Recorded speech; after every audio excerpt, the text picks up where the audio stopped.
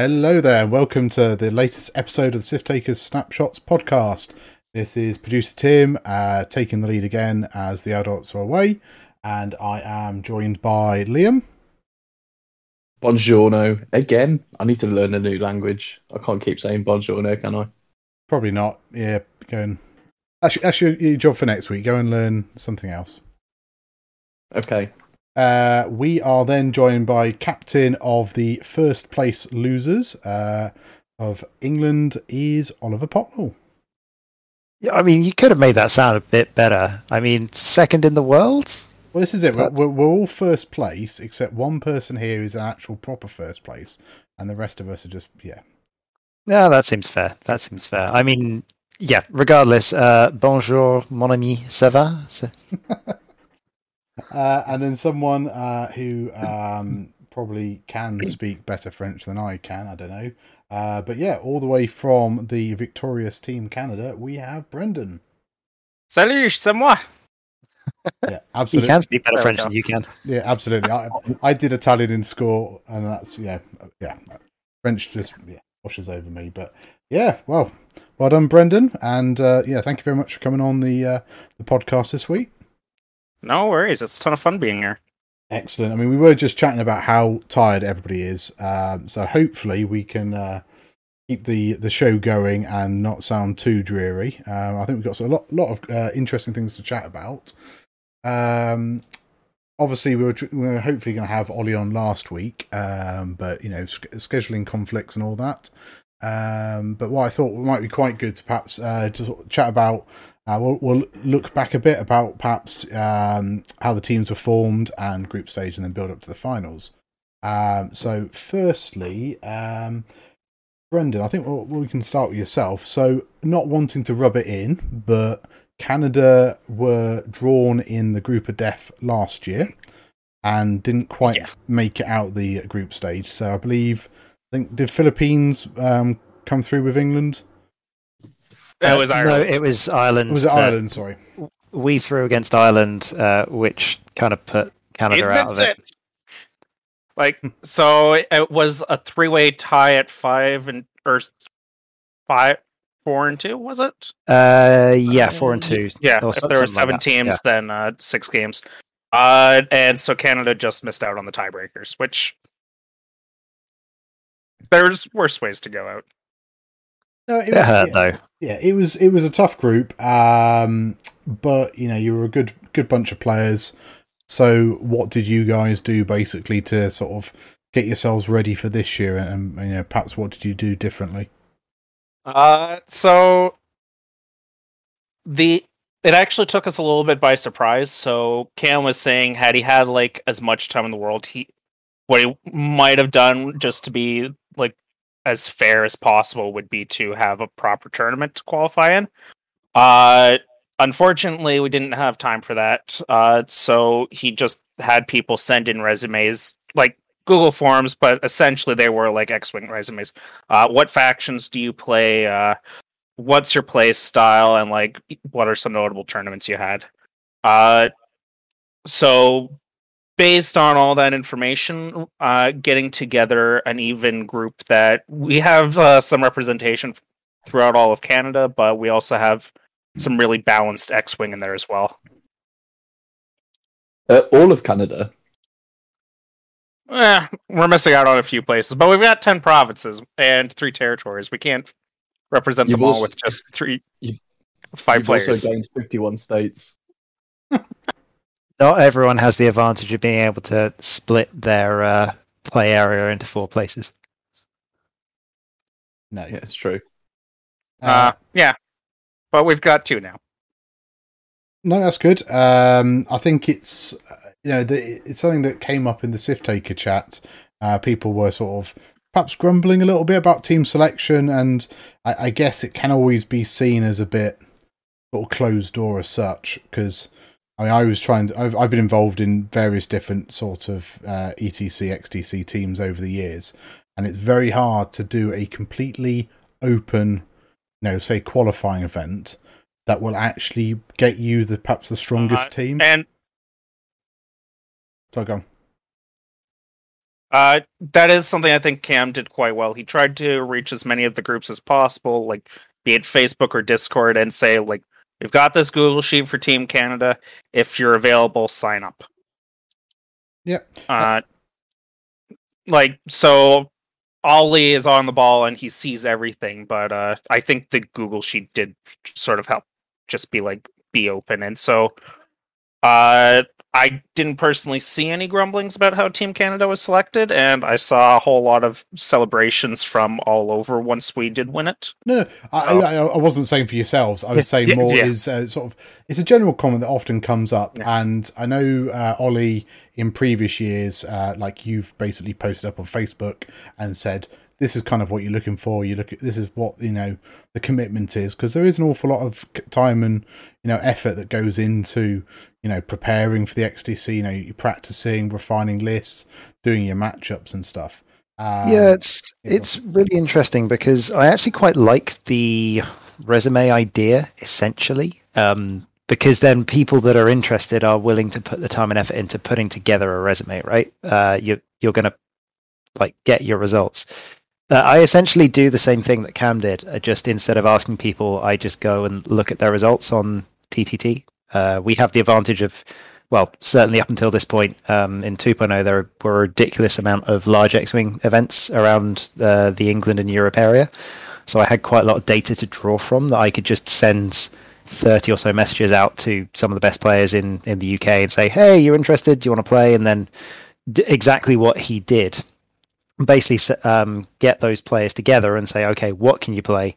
How are you going to bring something to the team? Like, what factions can you use? And then create a team out of that. And I think that's one of the key things about a successful team is you can't just take the X amount of best players because they might all play the same faction. They might not work together. And I think it's something that gets America down quite a lot every single year. The USA really struggles with people going, oh, why isn't Duncan Howard playing? Or why isn't Nathan Idy playing? Or why isn't Paul Heaver playing? It's like, well, one, do they play online? And two, have they actually had to think about making a team as opposed to just these individual players? Yeah, and I think that's one thing I was trying to say to people. Like, if you have a selection tournament, what do you do if everybody takes the meta hotness? So then you then set with, or do you select the best per faction? Is that a fairer way? You could have a team event, but then if that team wins, what happens if some of those players can't make the XDC or can't make the finals? What do you do? Do you disqualify the team, or do you bring in replacements? So I think there has to be perhaps some sort of happy medium and probably a mixture of, like you say, a resume, but looking at people's results. And I think that's what we tried to do in sort of the England team this year, was very much look at what people were doing online, because this was going to be an online XTC, and sort of, I think we did pretty well, to be honest, with sort of picking those available players that were playing well online. So that was one of my comments from last year. I was trying not to be grumbly about it, but we did have a number of people who didn't play so much online, and both online and physical use the same skill sets, but they're still very different games. And sometimes, for example, judging distances on table, it's the same skill set, but at the same time they don't translate. Yeah, 100%. And you have to, the decisions that you make are the same, but you have to train that ability. I do most of my practice online, but I always make sure to get a couple of games on the table before I play a big event, because you can't just bounce between the two. It messes with your head. And it's something that, I always get people saying, why wasn't I in the team? Or why isn't this person in the team? I've done it for 7 years now, and you get it every year. But something that I got a lot of this year is who are some of these players? Because we had a couple of newer players. Dan Athy was one of those. It's not many people know Dan. It's yeah, but he's been doing really well recently. And I'm going to add on to what Brendan was saying. As well as getting online specialists, it's important to remember that not as many people have had that many reps of the new edition of the game, 2.5, and the new patches of it, essentially. And Dan is one of those people that has played a lot of that newer version and knows it really well. So, yeah. So one of the reasons I do think we won was I do think we played 2.5 the best. We can go into that bit later, but go ahead, Liam. Going back to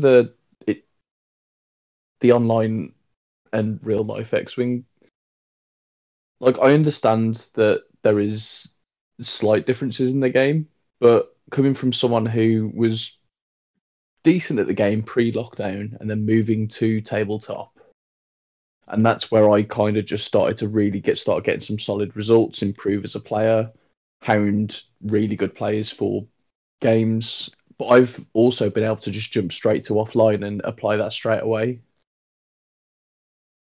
So, like, it's when I hear it's a different game, it confuses me a bit. So I'm like, well, hang on. I'd argue. Sorry, carry on. No, I'm saying it's just I've been able to apply it because I started really doing well online, and then when I moved to a tabletop, it's a little bit freer because you've got your wiggle room, stuff like that. And I've been able to just jump to it. It's a lot easier to go from online to table than it is to go from table to online. When I first started playing online, and I've been playing a lot on table, I'm probably about a year into the game at this point, and I first started Vassal, I was just hitting rocks all over the place. And the same thing happened with TTS. I refused to play TTS for a full 6 months because I just couldn't get the perspective. And eventually I pushed through it and managed to play it. And I still know a lot of players that I practice with online that we just play in full take back mode because they can't play on TTS. So it's just like, oh, you did that 2-bank and hit the rock. I know you'd not do that in real life. So take back that move, put in the 3-bank. Just so we're playing practice games with the training wheels on because they just can't play TTS. Do you think it's more of a horses for courses thing? Some people are just better at adapting to it online, or that was what I was about to say. Yeah, and I think we chatted about as well. I think there is a certain mentality that works perhaps better in and around people, and there's some people like you say you can more introvert, extrovert, or whatever. But there's certainly people that are fine to be on their own all day, playing online, talking to people, over, Discord and looking at a computer screen. And there's some people that just don't like that part of the game. There's, there are players out there, very good players, that have just got no interest in playing online, and that's absolutely fine. But I think, when it comes to team selection for an online event, you then, I don't know if we did it so much last year, but certainly perhaps taking good players and sort of expecting that to translate onto the computer wasn't as clear cut, and that's why this year I feel, Ollie, you sort of took more of a, well, let's look at the best online players we have. Yeah, I don't like Brendan. Did you guys? Because I know that you said that you felt that you played 2.5 really, really well as a team. Can you talk about that from your team's perspective? Was that something that you were very much looking for, is both online and 2.6? So we did actually, because for the finals we knew, and the group stages as well, actually, we knew all the scenarios going in, and we knew which scenarios our individual lists were good at. We were actually, when we were doing the matchups and which ones we were thinking of positively and which ones were negatively, we did really factor in that scenario into it, right? Cam, for example, when he was looking at a double decimator list, this is chance engagement, so I get half points on decimators. So we factored it into the matchups. I think we were generally reporting in our chat, though, where well, this hasn't been going quite so well, but I'm still alive on the scenario points, whereas a lot of the time, in 2.0, we would have been dead in the water at that stage. Yeah, that makes a lot of sense. I mean, we were certainly, over the course of the tournament, we were certainly adjusting our pairings as we went, but myself and Tim took a fair bit of time before the event to go, okay, we know the scenarios in advance. Let's see how we can adapt this to, how each, and the double decimators are the perfect example, right? Playing them in chance engagement means you can get half points, and we got lucky that we played both double decimator teams in those half point scenarios. And yeah, ironically, it didn't work out for me because half points on X-Wings are just as bad, but c'est la vie. Yeah. I do think generally our lists were poorest at salvage, but just have to keep trucking through those. Yeah, no, I think that's interesting. I think, like, obviously we've seen a lot of change in the salvage mission from 2.5 to 2.6, and I think that's probably because the Jedi in particular were probably too good at salvage in 2.5 with the Force reposition, whereas now you're seeing a lot of lists being affected by the fact you can't boost and barrel roll, and I think that has a bigger impact than, say, doing K turns or not being able to do K turns. Yeah. I think that's an interesting change, and it certainly has changed that mission up for a lot of people. Yeah, it's interesting because the Jedi's, like, they can't reposition and they love repositioning, but they still have those passive mods. And that's still really good when you have to do those scenario actions. Yeah. I mean, there's you can do your fine tunes boost to move within range to pick up. It's not terrible, but yeah, I think the Jedi were really good in salvage in 2.5. Cool. So that's kind of a bit of sort of the preamble. So how about we just sort of touch on briefly on how the group stage went for our teams? Well, I mean, it was interesting to see some of the 4-0 teams and how they did in finals, right? No, absolutely. Yeah, it's that's it. Like, obviously, some groups are going to be perhaps a bit easier than others, but then it's that the group stage is all about qualifying for the finals, and then the finals is where you've got to sort of turn up and put the results in. Yeah, absolutely. I mean, Brendan, how were the group stages for you? Because we were obviously all of us were on the same team, so. Like, how was Canada throughout the group stages, especially against your interesting brothers?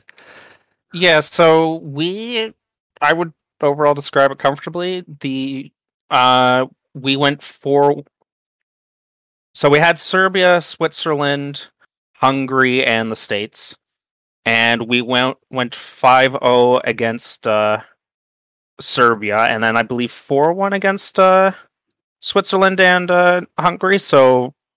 Comfortable, and we got the 3 wins required to move on. And after a lot of trash talking from one team, another team pulled out the victory in the Canada-USA series. So that was fun. It made it quite interesting at one point, didn't they? Because I think that mathematically there was a scenario in the last round where the USA didn't progress. Yeah, so there was a possibility the USA didn't progress. There was actually a possibility Canada didn't progress. If we managed to lose against Switzerland, then the 3 teams could be 3-1, and we would have fewer wins than everyone else. Like, we'd have to have lost pretty seriously badly for that to happen, but thankfully for us, that didn't happen. Cool. So, I mean, I think we talked about the group stage from an England point of view. So, we progressed as well from 4-0. Who were the other 4-0 teams then? There was one other England 4-0 team, which was Germany. Oh no, sorry, it's Ireland, wasn't it? I thought Germany. Yeah, was Ireland. 4-0. Germany was 3-1. Yeah. So yeah, Ireland. Well, they beat England in the finals, but where did they finish mid-table? Yeah, I think they ended up 6. 6 out of 10. So I mean, that's still quite a respectable place. Just below the USA. So they've Ireland finished on 4 wins, and USA were on 5 wins. I think what's worth noting as well is that when you consider that nobody gave Ireland a shot, and they were playing with subs like Connor and Mr. Colton, like, they are incredible players, but they haven't been playing much 2.0, 2.5. They came in at the last moment, and Ireland still managed to come 6th in final. So I think that is a colossal achievement for them. Yeah, and especially because Connor was basically flying somebody else's list. So Connor played day 1 and flying Cormac's list, and Cormac came back for the Sunday. But no, I think they all did pretty well. So that will do probably for the group stage. So, well, following on from the group stage, was what changes did Canada think about in sort of perhaps team composition for either sort of, I suppose really it's from a list point of view. Were there any changes you sought to make? So it's worth noting that someone who I view as probably Canada's best player, Evan Cameron, for reference of how good he is, like he doesn't travel to any events, but he's been playing since the dawn of Vassal, and he's been in deep core from the very beginning, like and just hanging out with the big guys. Yeah, I've been playing against him. He's ridiculous. Yeah, he was not able to join us for the finals, even though he went 4-0 during the group stages. So that's where Cam stepped in. So naturally, we decided to take something that Cam was a bit more familiar with.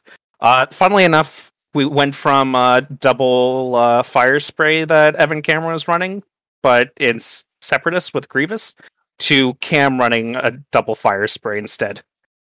So we had that. The other thing was Andrew was looking, and it's like we've been seeing the decline of rebels throughout the tournaments online. Like people just don't feel comfortable bringing them, but also people have figured out how to play around the counters to rebels. So we were the only team that didn't have rebels in the final.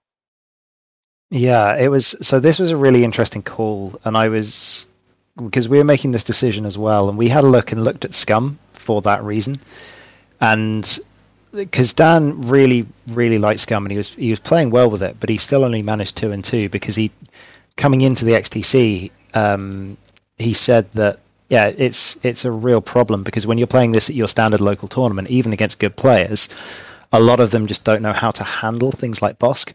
Whereas you suddenly step up to the level of the XTC, and every single person that he played against was just like, yeah, I know how to kill this. I just get behind it. I play tactically. I play sensibly. I play the objectives.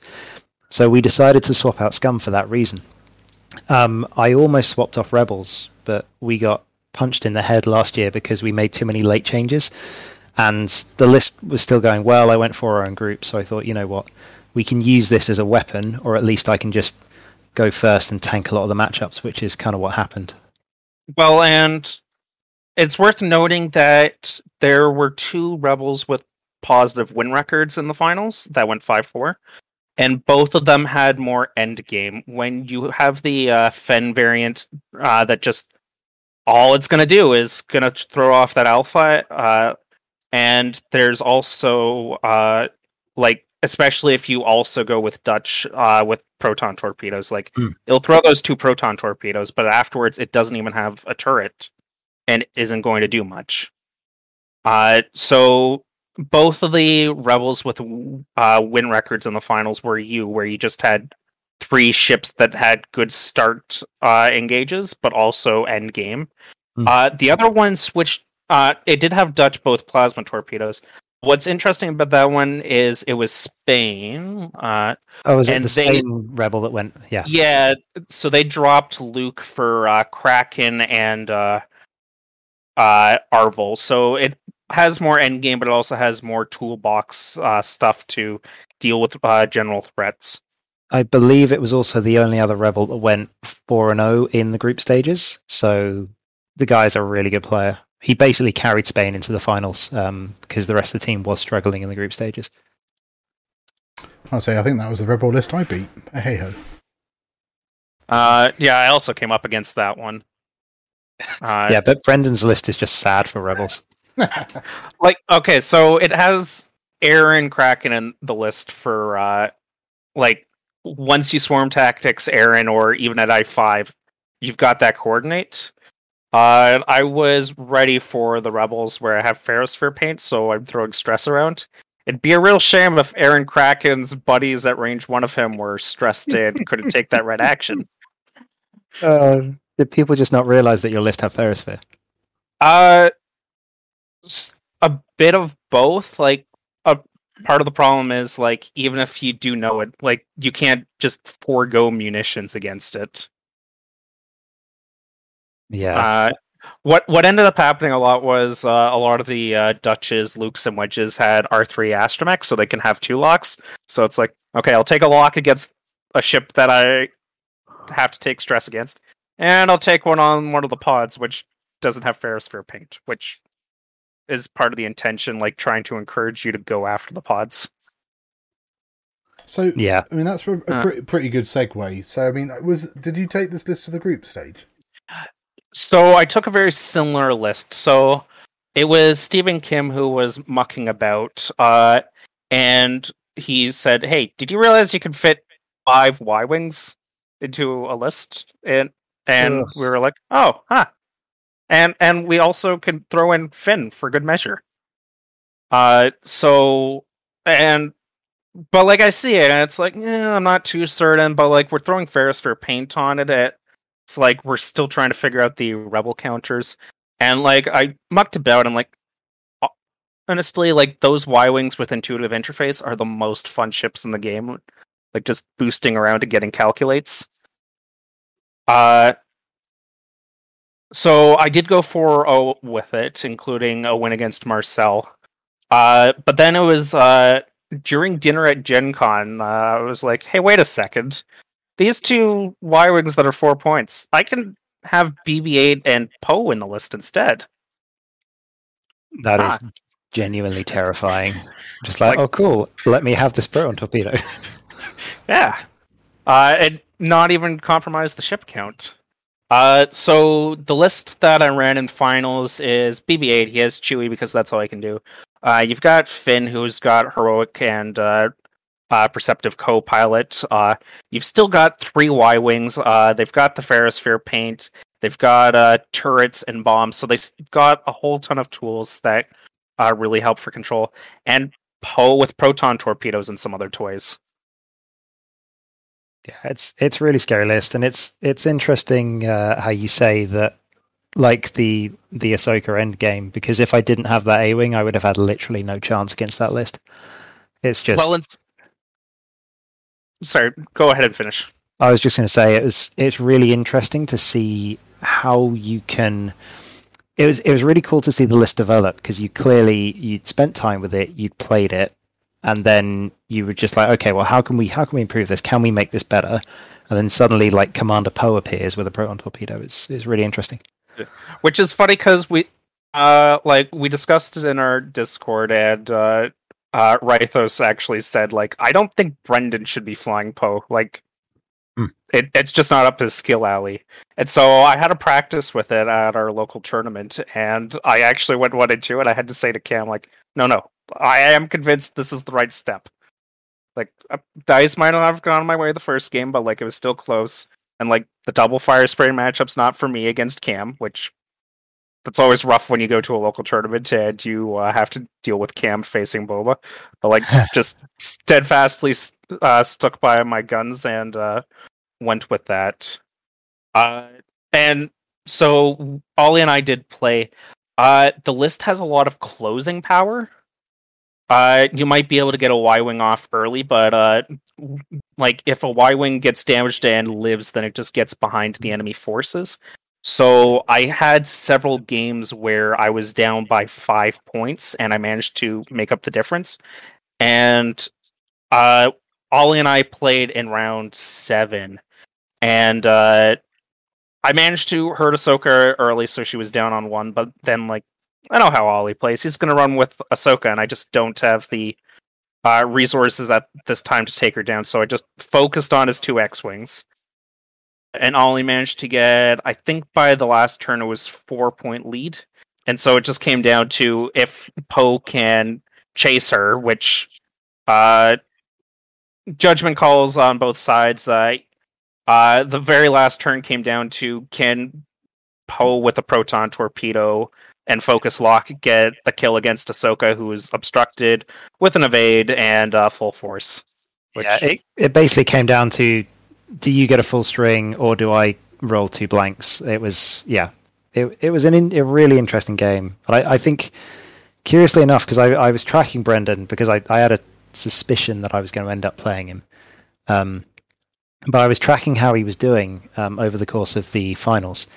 And I think the only other list that he lost to, certainly early on, was at a Rebel Alpha list. So I was thinking, okay, maybe if someone gets lucky and can manage to either catch Poe or kill a couple of the Y-Wings early enough, then he can lose the game, because he doesn't, as you say, it's got incredible finishing, because by the time you've traded a couple of ships, you've still got just a ridiculous amount left.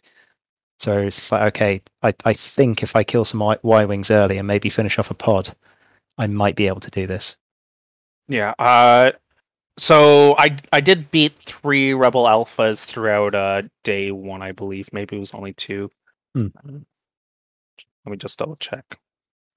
Yeah, it's interesting. I still feel like it was 3 Rebel Alphas. So it's not as strong against the Rebel Alpha as the 5 Y-Wings were, because you've got 1 fewer ship that can get behind the enemy. The real part where it becomes more coin flippy is Fenn now has a serious target to use his ability on, Poe, and so like there it starts to really become a matter of luck that he can really lock 1 ship down and a significant portion of your list. The real trick to Ferrosphere against Rebel Alpha is it's not going to stop the locks from happening. They're still going to lock you and still going to shoot their munitions off. But those Y-Wings with the turret, with the boost, with the calculate, they then get behind the enemy, because you basically, like, the stress is equivalent to a light ion. You know vaguely where they're going to go, and you can get behind them. Yeah. And once you're behind them, you can't be shot. So that's the real defensive power of the list. Cool. No, I think that's really interesting. It is good to see how lists evolve. I know we made some changes to my list, so we essentially it was still the same with the Hound, Click, Contrail, Obi-Wan, and Luminara. But we ended up going with what I thought was a bit of a Mimi kind of combo of Satine and Corky on Hound, but turns out to be really good. So yes, I've seen that. It's vile. Yeah, I can't. It's so difficult to chew through, especially when you think you've got your position. You think, right, then I can do some damage this turn. Click does his thing, and then you've got tokens out the wazoo. I mean, it was really entertaining just watching. So Tim was getting practice games before finals, right? And in the England Discord, it was just a series of people going, "Oh man, hey, that list." Oh, sorry, you're gonna have to bleep that one out. But yeah, like, screw that list. I really don't want to play against it ever again. Just like one after another in succession, as everyone got to practice against it. Just like, I think I'm going to get on my soapbox in a bit about Satine, but I think that her ability combined with the 3 agility and defensiveness and all of like the wombo combo of like the Hound, Satine, Luminara, and everything, it's just a bit much. And I do think that loadout on Hawks is going to be a thing that we need to have a look at, or just increase the points on Satine, but one of the two. Yeah, no, I think that's fair. I mean, my list does turn all that up to 11. So you have it's Luminara's ability, it's dedicated, it's Click's ability, it's Satine, it's Hound's ability. So it does all work together. I mean, I did just play on Hexard earlier today, and ended up losing to a Rebel list. So you can push damage through. You kill the Lat, I lose. Obviously, the big trick with Satine and lose Corky's ability. So it has got a bit of a flaw. Well, not a flaw, but there are ways to beat it. It's not quite Hera as she used to be, sort of level of silliness. But no, it is pretty good. And I mean, I suppose there is a downside. At least if I'm taking my evades, I am disarming myself. So I am foregoing. Now, if I haven't got a shot, then that's fine. But sometimes I actually forego shooting you to take those tokens. So there is a bit of a downside, and Satine is also every other turn. So you do have to think about when, do I pop it now in the range 3, range 2 engagement when I could perhaps get some early damage in, or am I going to hold it until we have that meat grinder, the turn after? I mean, I'm hearing all your arguments, and that's fair. But when you can have Obi-Wan and Anita with 2 force, 2 evades, and a reinforce, I feel like your argument's invalid. The other thing I think to note is It is doable, but it is also. I'm being facetious. I know. There is counterplay, but it just sucks. Like in games where it works well, it's horrendous, and like especially. And the funniest thing I commented about leading up to the XDC finals is that there were, I think, 8 Republic lists. 6 were essentially the Gen Con list. You had the Philippines list, and you had my list. And what I said to the team was, I said, I bet people aren't going to practice against my list. They're going to practice against the 6, the Gen Con list, because there's 6 of them, and that's the list people are going to be sort of thinking about and more worried about. And the amount of games I played over the course of the weekend where people went, I really should have read about what your list does. Like, I think that was what my last game against the Australian, and he was just like, what are you doing? And I said, oh, now I'm doing this, now I'm doing that. He's just like, I really should have read what your list does. And it was just like, yeah, it's just a big nope list. Which, I've always been one to like my sort of synergy lists. So like, the Inferno Squadron and stuff like that, ships that are working well together, and this list, so yeah, very much sort of suit my playstyle. I will put the link to all the XTC lists in the show notes, so if anybody's interested, they can pop along. Whilst we're talking about XTC lists, I know, Brendan, you posted up a breakdown. I know a few people have done it. I don't know if you and Ollie want to chat, or even Liam, about any particular interesting stats that are coming out of that breakdown.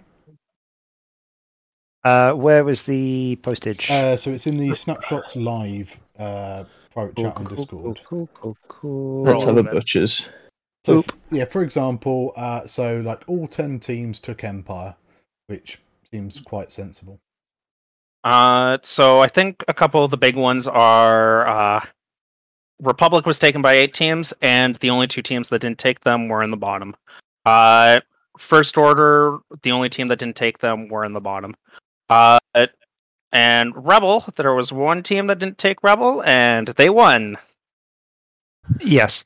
And I'd also argue, so this is the interesting thing, because if you have a look at Scum's win rate was awful. Which you do have to have a bit of a grain of salt, because like some of these factions may have been paired into each other, and so that'll automatically bring the that's down. true. But, yeah. It's a little bit dangerous, as you say, going by individual faction win rates, because with a pairing system here, we don't know how teams led. I mean, I was having this argument with someone the other day, like, because as Tim was saying, Gary's done this as well, and the Republic win rate is ridiculous. But I think you've also got to take into account, Tim, did you go 6-3? Yep, and my 3 losses were to Republic. Yeah, so if you have a look at it, Marcel went 8-1, and Marco went 8-1 as well with those Republic lists. They are, like, Marcel is an incredible player, Marco is an incredible player. If I was a captain in their teams, I would be looking to leverage those 2, like, ace players, if you like, to get wins for me. So there is an argument that if you're taking a slightly more, I mean, Tim's list is another matter, but if you're taking like the Gen Con Republic, you would maybe pad those stats a little bit because you're trying to get it into the counter matchups more often. But I agree with you. Like looking at the win rates of these factions is super interesting, especially like, as you say, you spotted that Rebels quite early. I wasn't expecting Rebels to be so low, even in the finals. I was expecting them to just be about 50% and solid, as opposed to taking the battering that they did. Everyone was prepared for them. So, for example, I know in our pairings, like everyone had a counter to Rebels, so then people couldn't lead with Rebels, and they had to keep their Rebel players back. And then the result was all the captains then kept their counters back and would still present 2 counters to Rebels in the end. Yeah, so we did this last year with the double fire spray because everyone was taking that. So what's super interesting to me is I agree with all of that.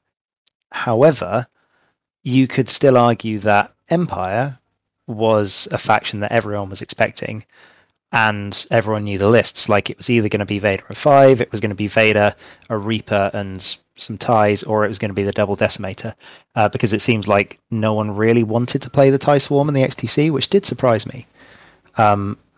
what would you say that it's still got a 56% win rate? Is that just the Empire is that good, or? The list is just solid at what it does. I don't think there's quite as many hard counters that do as well into the field. Whereas, for example, Rebels, they have counters that do a lot better into the rest of the field. I'm going to fling this one to Liam for a second, because Liam absolutely smashed it in groups with FO. And FO struggled here, and I know that Liam personally struggled a little bit into the Rebel matchups that we thought he was going to be very successful into. How do you feel like that standard like Bomber, Whisper FO list is handling itself right now?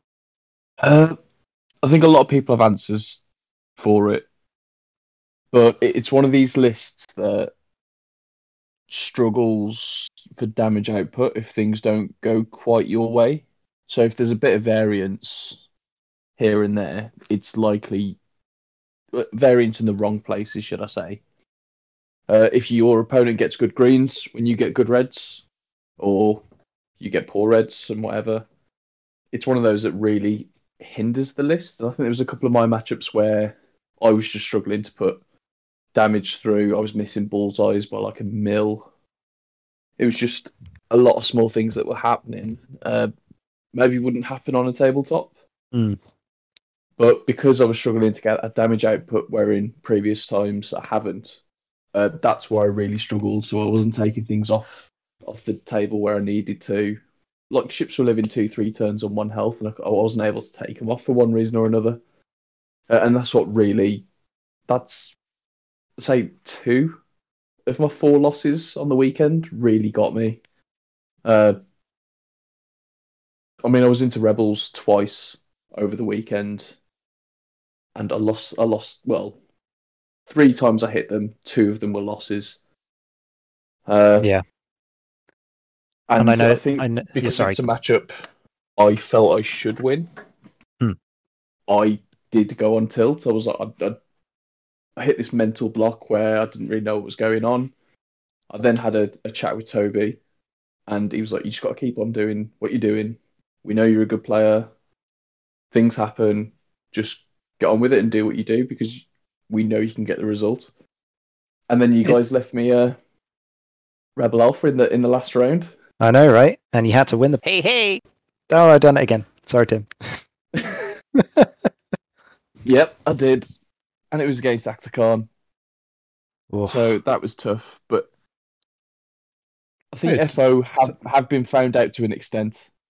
But a lot... Well, no one was taking my variant of it. Everyone was normally going with the 2 bombers. And I think that's the variant people have really found out. Yeah, they know how to play against it. I mean, similar to the Rebels, I would argue that with the Rebels, you can learn how to play against an alpha. I think with the FO, you can also learn how to play against chaff. It takes a while, but you can do it. And I'd also argue that I was finding a very annoying problem with Ezra when I was playing in the group stages and early on with my list when I swapped Ezra in. I was jamming things, and they were still one-shotting me, because every now and then you just roll 3 or 4 out of hand and you TIE fighter blanks. Like, that's a thing that TIE fighters do. And I was just like, well, why? But I've jammed you, and you've got to remember that as much as taking away your opponent's mods is good, sometimes dice luck does just happen. Same thing with Fenn Rau.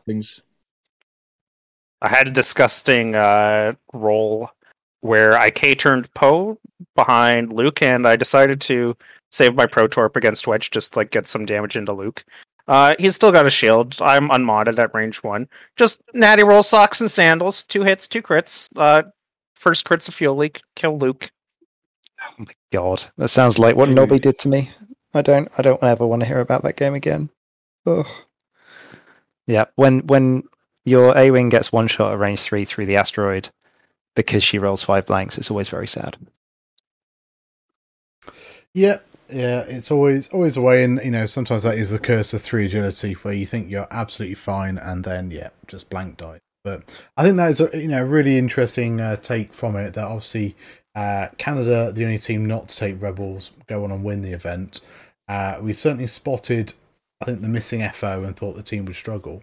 But I remember we had an interesting conversation when we were talking about what list we were taking, and certainly when the points update came for 2.6, and like the Anakin Bomber list was sort of very much broken apart. There were some voices on the team that basically were, saying that Republic were out. But yeah, Republic very much have, I think come to the forefront of the XTC sort of, the results and players that have done well, and I think there are some very good players that have taken Republic. So yeah, it's very interesting to see that breakdown. I feel like, and this is more of an aspect on why X-Wing players take lists, and I can't remember who it is in America. It might be Gold Squadron that we're talking about this. That people are actually very, very bad at understanding what is good. They just follow what players do well with. So if you have a look at the XTC, it's a prime example. Duncan Howard wins Gen Con with a good Republic list, one that I think is better in person because it's easier to line up bullseyes in person than it is to line up bullseyes in TTS. It's just perspective is hard. And if you can do that in Gen Con, fine, and Duncan Howard is an incredible player, but then suddenly you see almost 50% of the XTC lists pick up this Republic lists just because it's one. And I think there is... It's interesting to see it doing well, and we're getting this trend at the moment where, and it's really cool to see the meta evolving, but we are getting this trend where something comes out, it smashes face, people find a fix to it, something new comes out, and that, like Satine, for example, is the new thing that's come out, and eventually people learn how to play against it. But it does feel at the moment that we've got a lot of gotcha X-Wing going on. I don't know if that's because of the amount of loadout of ships. It's very hard to keep track, but it does feel like you run into a new list that you don't really understand, and Manaroo with Gar Saxon is another one that you shoot and then she just punches you back with 4 dice. It's it's interesting. Cool. So go on. So on the note of the Gen Con winning list, like, I think people like their Jedi and they know how to fly aces, so they can pick that up, but it's very toolboxy, as a lot of things that can be swapped out. So, like, we did see half of the people in XTC pick up that list, but we saw a lot of variations on it, which maybe that's what's part of what makes it so good. People can flavor or season it to taste. Maybe it's what you explained. People don't know why the list is good. Yeah, I mean, I'll freely admit that I kind of dismissed the list. I felt that some of the upgrades weren't great, but I think in the hands of a good ace player, and that's essentially, it beat me because I got out-aced in those games. I mean, I think I can't remember which one if it was. I'm not sure if it was against Andrew or against Marcel, but I essentially was first player for the first 6 turns. And that was massive. I think it was Andrew. It was just a ridiculous amount of me being first player, and that just meant that his 5s had perfect board, knowledge over my 5s. So yeah, that was very, very tricky for me. And I sort of, it's not my list. It's not a list that I would want to fly, but I certainly respected it a lot more afterwards. Cool. So I think what we'll do now. So do we want to have a brief chat about anything from the finals, results wise, or? I mean, I think one thing we should note that Canada were the only unbeaten team after day one. So that's always an impressive sort of benchmark to sort of set out, and the rest of the teams have to take note of that. So we saw our schedule for the finals, and we looked, and day 2 we faced the USA, England, Ireland, and then Germany. We were playing the 3 best team in the finals as well as the States. And so we sort of said, if our blueprint to success in this is we're just going to have to rack up the wins and at most lose 1 or 2 games on day 2, which it happened. Yeah, we were, I'm not going to lie, when we saw the fact that we were playing you guys and the USA on day 2, we were feeling pretty good. And yeah, it was, we were close, and it was a really good series versus Canada. Yeah. I enjoyed that series. Well, the interesting thing is, even if we'd beaten Canada, we would still have come second. Oh yeah, I think what does deserve to be said, because I've said it a couple of times now, but I am going to shout it from the rooftops. You guys did a ridiculous job to only lose a single game, especially considering that pretty much your whole team was playing from like 1 a.m. until 9 o'clock in the morning. It was like Not pretty much our entire team, like our entire team. yeah, you're like I don't think people quite understand without having played in it the level of competition that you get in things like the World Championships and the XTC. To go consistently 8 wins and only lose a single round against some of the best players in the entire world is insane, and the entire Canadian team deserves a lot of props for that, because last year the 3 winners were all tied on 3 losses. So as far as I'm aware, Canada is the only team apart from Poland, where there was only 8 teams, to only lose a single game in the XTC. And I do want to reiterate, like, the level of competition is nuts. Like, some teams did stray towards the bottom and some straight towards the top, but like 3 teams were on 3 wins out of that, which is hardly shabby, right? Like, there's nobody in this series who just lost all their games and went 0-X. I took a look at who beat who, and the only 2 teams that didn't beat a top table team were Spain, which they only got 2 wins, and also Italy. They won 5 games. They happened to beat every single team in the bottom, but Czech Republic, Australia, Philippines, and Ireland, they managed to get a win against one of the top half teams. Yeah, just everyone's really good. It's scary. Regarding the level of competition, like, I lost 2 games day one, and it crushed me. Like, I felt awful, and I was there going, like, I'm normally like a solid 5-1 player now, and I'm sitting there not really knowing what's going wrong. And then at the end of the day, people were just saying it's not a standard tournament. This on paper is the best players from the best countries at this stage, and it made me feel a lot better and a little more relieved that, I mean, I had some bad games, but ultimately it's going to happen, because none of these games are walkovers. Not a single one. Even the subs are top quality. Yeah, and I did mention this, sort of alluded to it earlier. I think America and, the USA and Canada are really, really put out here, because you guys have such a large player base compared to the fact that you're only allowed to bring like 5 players and 2 subs. Yeah, like everyone at the tournament is someone that you just expect that if they rocked up to a 40-person tournament, you look at them and go, oh yeah, that guy's going to win. Like, they are the people that will consistently be going 5-1 and getting top 4s and wins in all the local tournaments. And that's just the first guy that you rock up and you play that guy like 5 times in a row on day one. And yeah, it's a lot. Oh, and the other thing to think about as well is that this is the finals. So this, although Spain say came bottom, they still finished 10th out of 25 teams. So the teams have had to qualify for the finals. So they've already won their groups or come second in their groups. So they're looking at roughly three round wins. And there were some good teams that didn't make it through. France didn't make it through this year, and there's some very, very good players in the French team. And yeah, it's a very competitive event. And that sort of perhaps brings me on to my next thing, which is it'd be very interesting to sort of get your experiences from the 3 of you. So Ollie is a very experienced XTC player.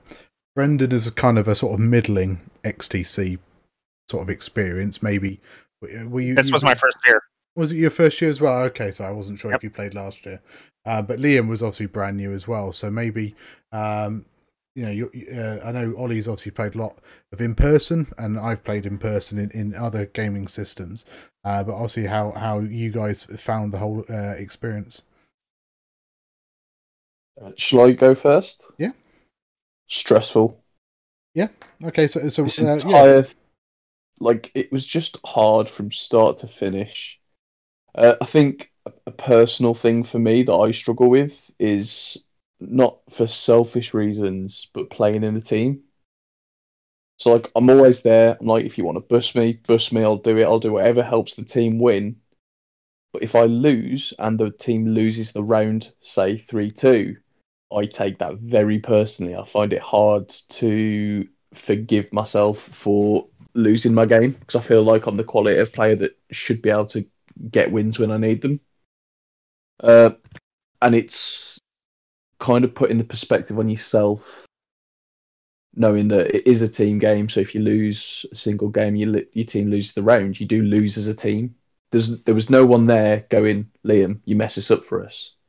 It was, don't worry, just head up next game.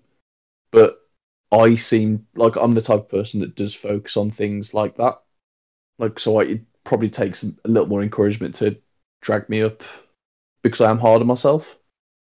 But as stressful as it was, having the team environment, messaging people from other teams as well, such as Canada, because I think we exchanged a few messages throughout the day as well. Yeah. It's as rewarding as it is soul destroying, if that makes any sense. No, absolutely. I think, we had a few chats through the day as well. And that's what I was trying to stress to you is that, we win as a team and we lose as a team. And, yes, all right, we may have lost 2-3 and you may have lost your game, but 2 other players lost their games as well. And, it is one of these things. It's like, I understand the pressure. Like, I could feel the pressure as well. And you do, certainly in the group stage was terrible. Because if you played, say on the Tuesday night, and the others weren't playing until Friday, Saturday, and I played up first and, lost my game, I would be feeling rotten for like 3 or 4 days because I'd lost the first game, and then you guys would go and smash it and we'd win 4-1. I'd be like, oh, I feel loads better now, but I felt rubbish for like 3 days because it's like, I don't know how I've lost that game, but equally I've lost that game, have cost the round. So yeah, there's definitely a different kind of pressure, I think, compared to a singles event when it's a team event. How about yourself, Brendan? So one of the big differences with physical versus table or TTS is when you're playing physically, you always go to like your friends and you chat them up and you watch the other games, right? But because there's that no interference policy and we're all online, we can't like physically be face to face. Like, you sort of lose that camaraderie. The rest of the team, Canada, was absolutely fantastic. We were like, I don't know how you guys did, but so we've got our own Discord and we were giving quick updates and like being encouraging and whatnot. Every time someone had a win, like we'd post a GIF of The Rock ringing a bell and saying, let's go.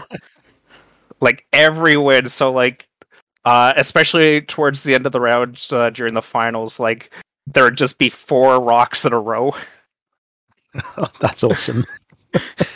Like, and I think that camaraderie really helped. Like, so for example, against Octor, I was down 12-19 in salvage, and like they were saying, like, guys, just come on, like, just stay focused. And like, I saw the blueprint of how to squeeze out that game, right? Like, I kill Wedge and I score the 2 crates, and I also had to pop Luke's crate off. So like, it was a slim like series of events, but like that blueprint was there, and like just seeing them like, guys, it's 2020, and like seeing them all cheer, and then guys, I killed Luke, it's 27-21, right? Like, again, I think that camaraderie really helped us through. It was a ton of fun. Yeah, that's cool. Yeah, I think that's what we tried to do as well. Is we'd all pop back to the England Discord afterwards, jump into the room, have a chat, have a moan about our dice, or whatever happened during the game. And yeah, certainly people like Toby and Paul, I know, were sort of commenting on posts, sort of saying well done, or head up, keep going, that sort of stuff. So it was certainly good to see. Ollie, so for more of an experienced head then, so how did you find this year's XTC? I feel like this year's XTC, I'd learned a lot from the previous years, because I've done, I think this is number 7, maybe number 6, because I captained Wales first year and then I've captained England since. And it cannot be understated just how different online XTC is to in-person XTC. If you're in person, and I'm going to use Liam's last game as an example. Liam was playing actor in the last game, and even as the captain, I was allowed to pop in and talk to him if I had to. But I basically popped in and then disappeared out. Like, they were still doing okay. They were the final game to finish. We were on 2-2. We were on 2-2 against Australia. And if Liam wins the game, then we come second. If Liam loses the game, we come third. We were going to be, and we could be tied with Germany and really say, okay, we managed to get second place. And we're just waiting.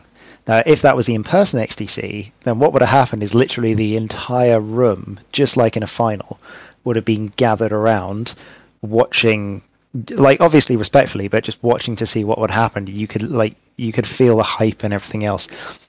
Whereas what was happening is we just had to wait, like, chatting to each other, really nervous in a Discord for half an hour while Liam finished his game. So it's a very, very different experience. I don't think it helped that neither actor or myself knew what time we were actually on, because we had delays. He dropped out. Yeah, right. Time stopped. So I just was like, guys, how long's left on the round? Because we've been playing for a while, but our timer is clearly wrong. And they're like, oh, the time went off ages ago. So I just said to actor, I was like, so apparently the global timer went off. Do you want to play another round? He's like, yeah, we'll play another round. Get a fair result instead of just dropping it where it is, because it clearly favoured me at the time. Yeah. And then I just dropped back into the chat. I was like, so that's a 25-13 win. What does that mean for us? So I was like completely isolated from every chat going on around it. It's like discussing what the result of this game meant for the team. So it had to be explained to me slowly that I just managed to secure second place for us. Because for half an hour, we'd literally been waiting on it. It's just really weird, because normally as the captain, I would be able to be essentially like in between turns, just like looking up and down the tables, wandering in between, and keeping an eye and like looking after my players. And I'm really glad that we had Paul and Toby around this year, and Kez, because they could be doing that in between rounds while I'm online. You just Chris can't. As well. Oh yeah, Chris. Yeah, Mr. Burnett, our super sub that wasn't technically allowed to be on the team. It's like amazing, really, really was. And it's. I'm really looking forward to it being back in person. But I'm glad that it can happen online with Canada involved and Australia involved and Philippines and Singapore and everyone. So yeah. Well, we won, so Eurovision. You're going to have to come to us next year. And that's absolutely fine. I'll come across. I mean, counterpoint. I don't think I could get another crowd fund for that.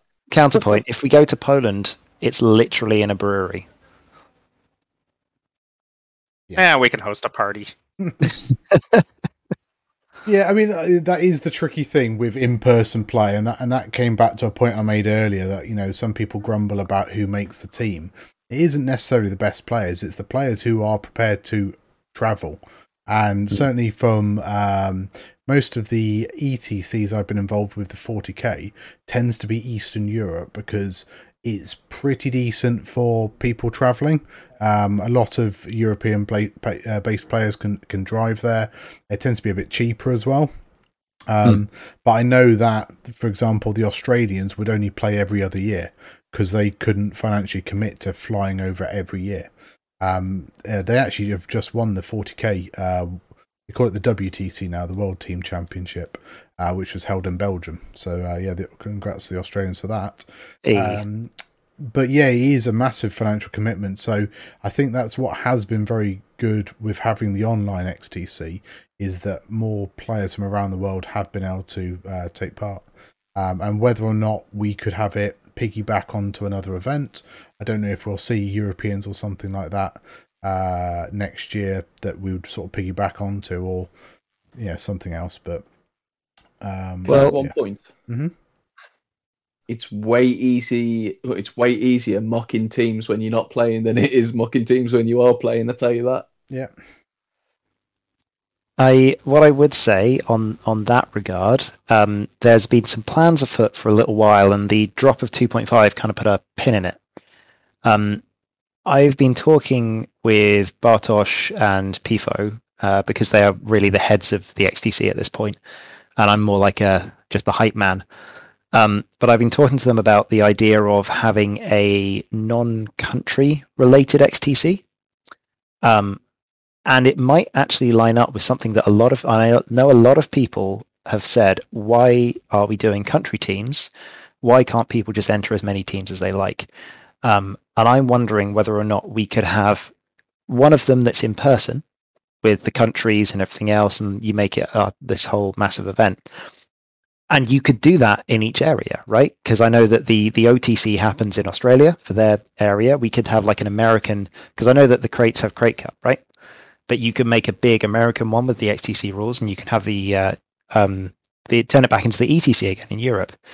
But then you could have like a world's team championship where anyone can enter, and instead of doing it in the summer, you could do it in like maybe wintertime, so you get a bit of spacing.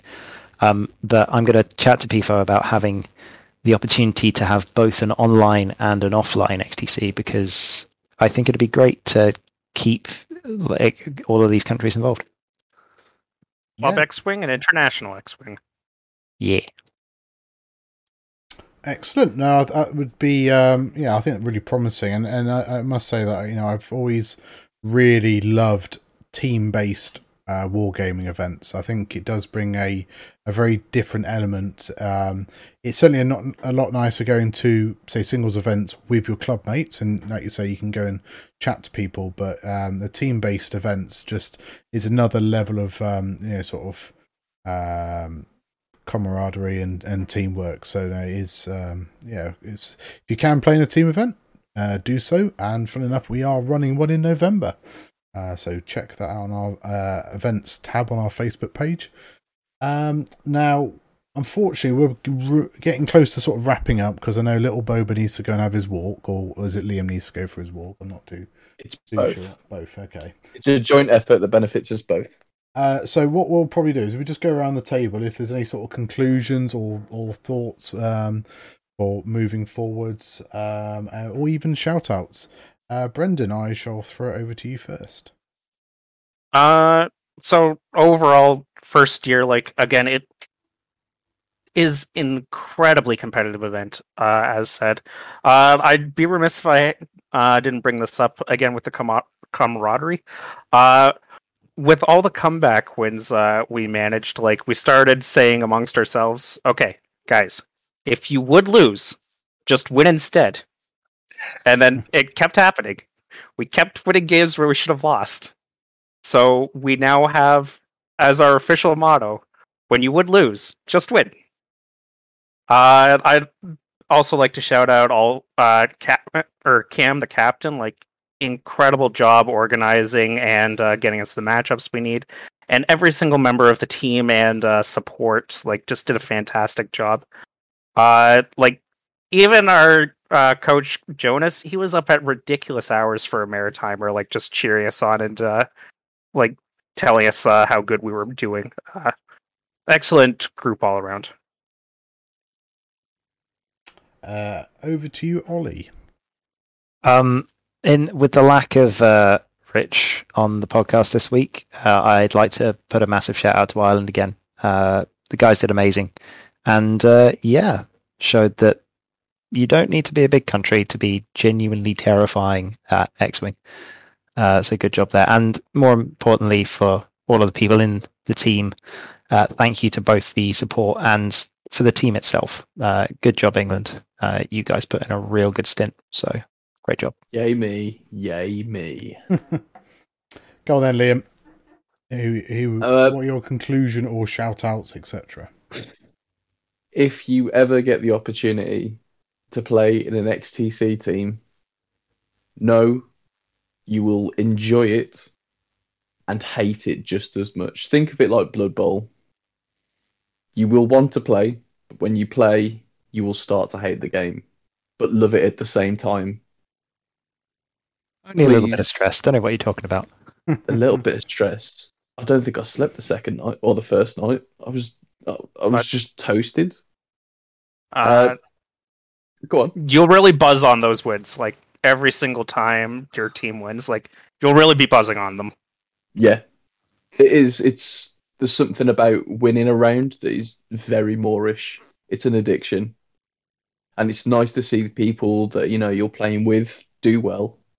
It really does bring you a weird sense of great team spirit that I don't think I've ever been part of. Like, I've played in football teams, and a win is good, but because this is just one game after another, and there's this constant communication, you do just bounce.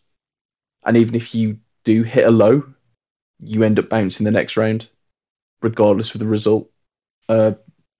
It's something I'd advise everyone to do. Team events are something I've generally avoided, but now I'm starting to embrace them a bit more because I know how fun they can be. It's a big high.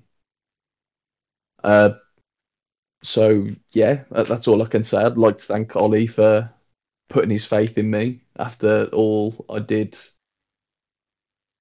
Let everyone know that I wasn't selected on a single team last year. Big shout out to every team in the finals, and obviously the group stages, but the finals, it was a big day. Big props to Ireland for making it there. Big props to Philippines for qualifying when nobody got them in. Big props to South Canada for showing us how good you really are and losing to us. And I'll say big props to Canada because obviously you won. You gained 51 states by winning the entire thing. And it'll be good to meet some of you guys in Chicago. Yeah, it'll be incredibly fun to see you guys over. Going back real quick to like that level of competition again, if you look at all of the sets, there is a single 5-0 blitzing, which coincidentally it was you guys against the Czech Republic, but like just about no blowouts. Like, it is really tight. No, yeah. And of those 5-0 games, I think there was 2 of them that maybe we shouldn't have won, but then we just thought really hard about winning and it happened. When you would lose, just win instead. Yeah. I mean, I was a lot of points down against an Imperialist, and then Mikhailo did a 5k, shot his concussions out the back and finished off Vader to win me the game. So that was in the last turn as well, so magical things can happen. There we go. Yeah, that's it. We just channel your inner Canadian, and when you're going to lose, just win. My shout-outs, I would just like to shout out PIFO, Funwalk, Louis, anybody else involved in running, organising things with the XDC, all the captains who sit on a secret forum arguing with each other, but ultimately, obviously, organise all these adults to attend and turn up and play games, and then all the players. I think certainly all the games I played were it's all very sporting, all sort of top level X-Wing games. So yeah, thanks to everybody who's been involved in the XTC for another year. It has been a lot of fun. But that is all we've got time for this week. So I just want to sort of thank everybody for coming on, and it's goodbye from Brendan. Bye. Goodbye from Ollie. And bye-bye. Goodbye from Liam. Toodles. And auf Wiedersehen. And it's goodbye from me. Thanks for listening, and we will catch you all next time. The defensemen were steady, the wings they played it wide. They charged as one into the fray, the battle 7 aside. In desperation, they pressed on for more. They wanted to show them the boys knew the score. The defensemen were steady, the wings they played it wide. They charged as one into the fray, the battle 7 aside. In desperation, they pressed on for more. The boys tasted victory, the boys from the Bruce knew the score.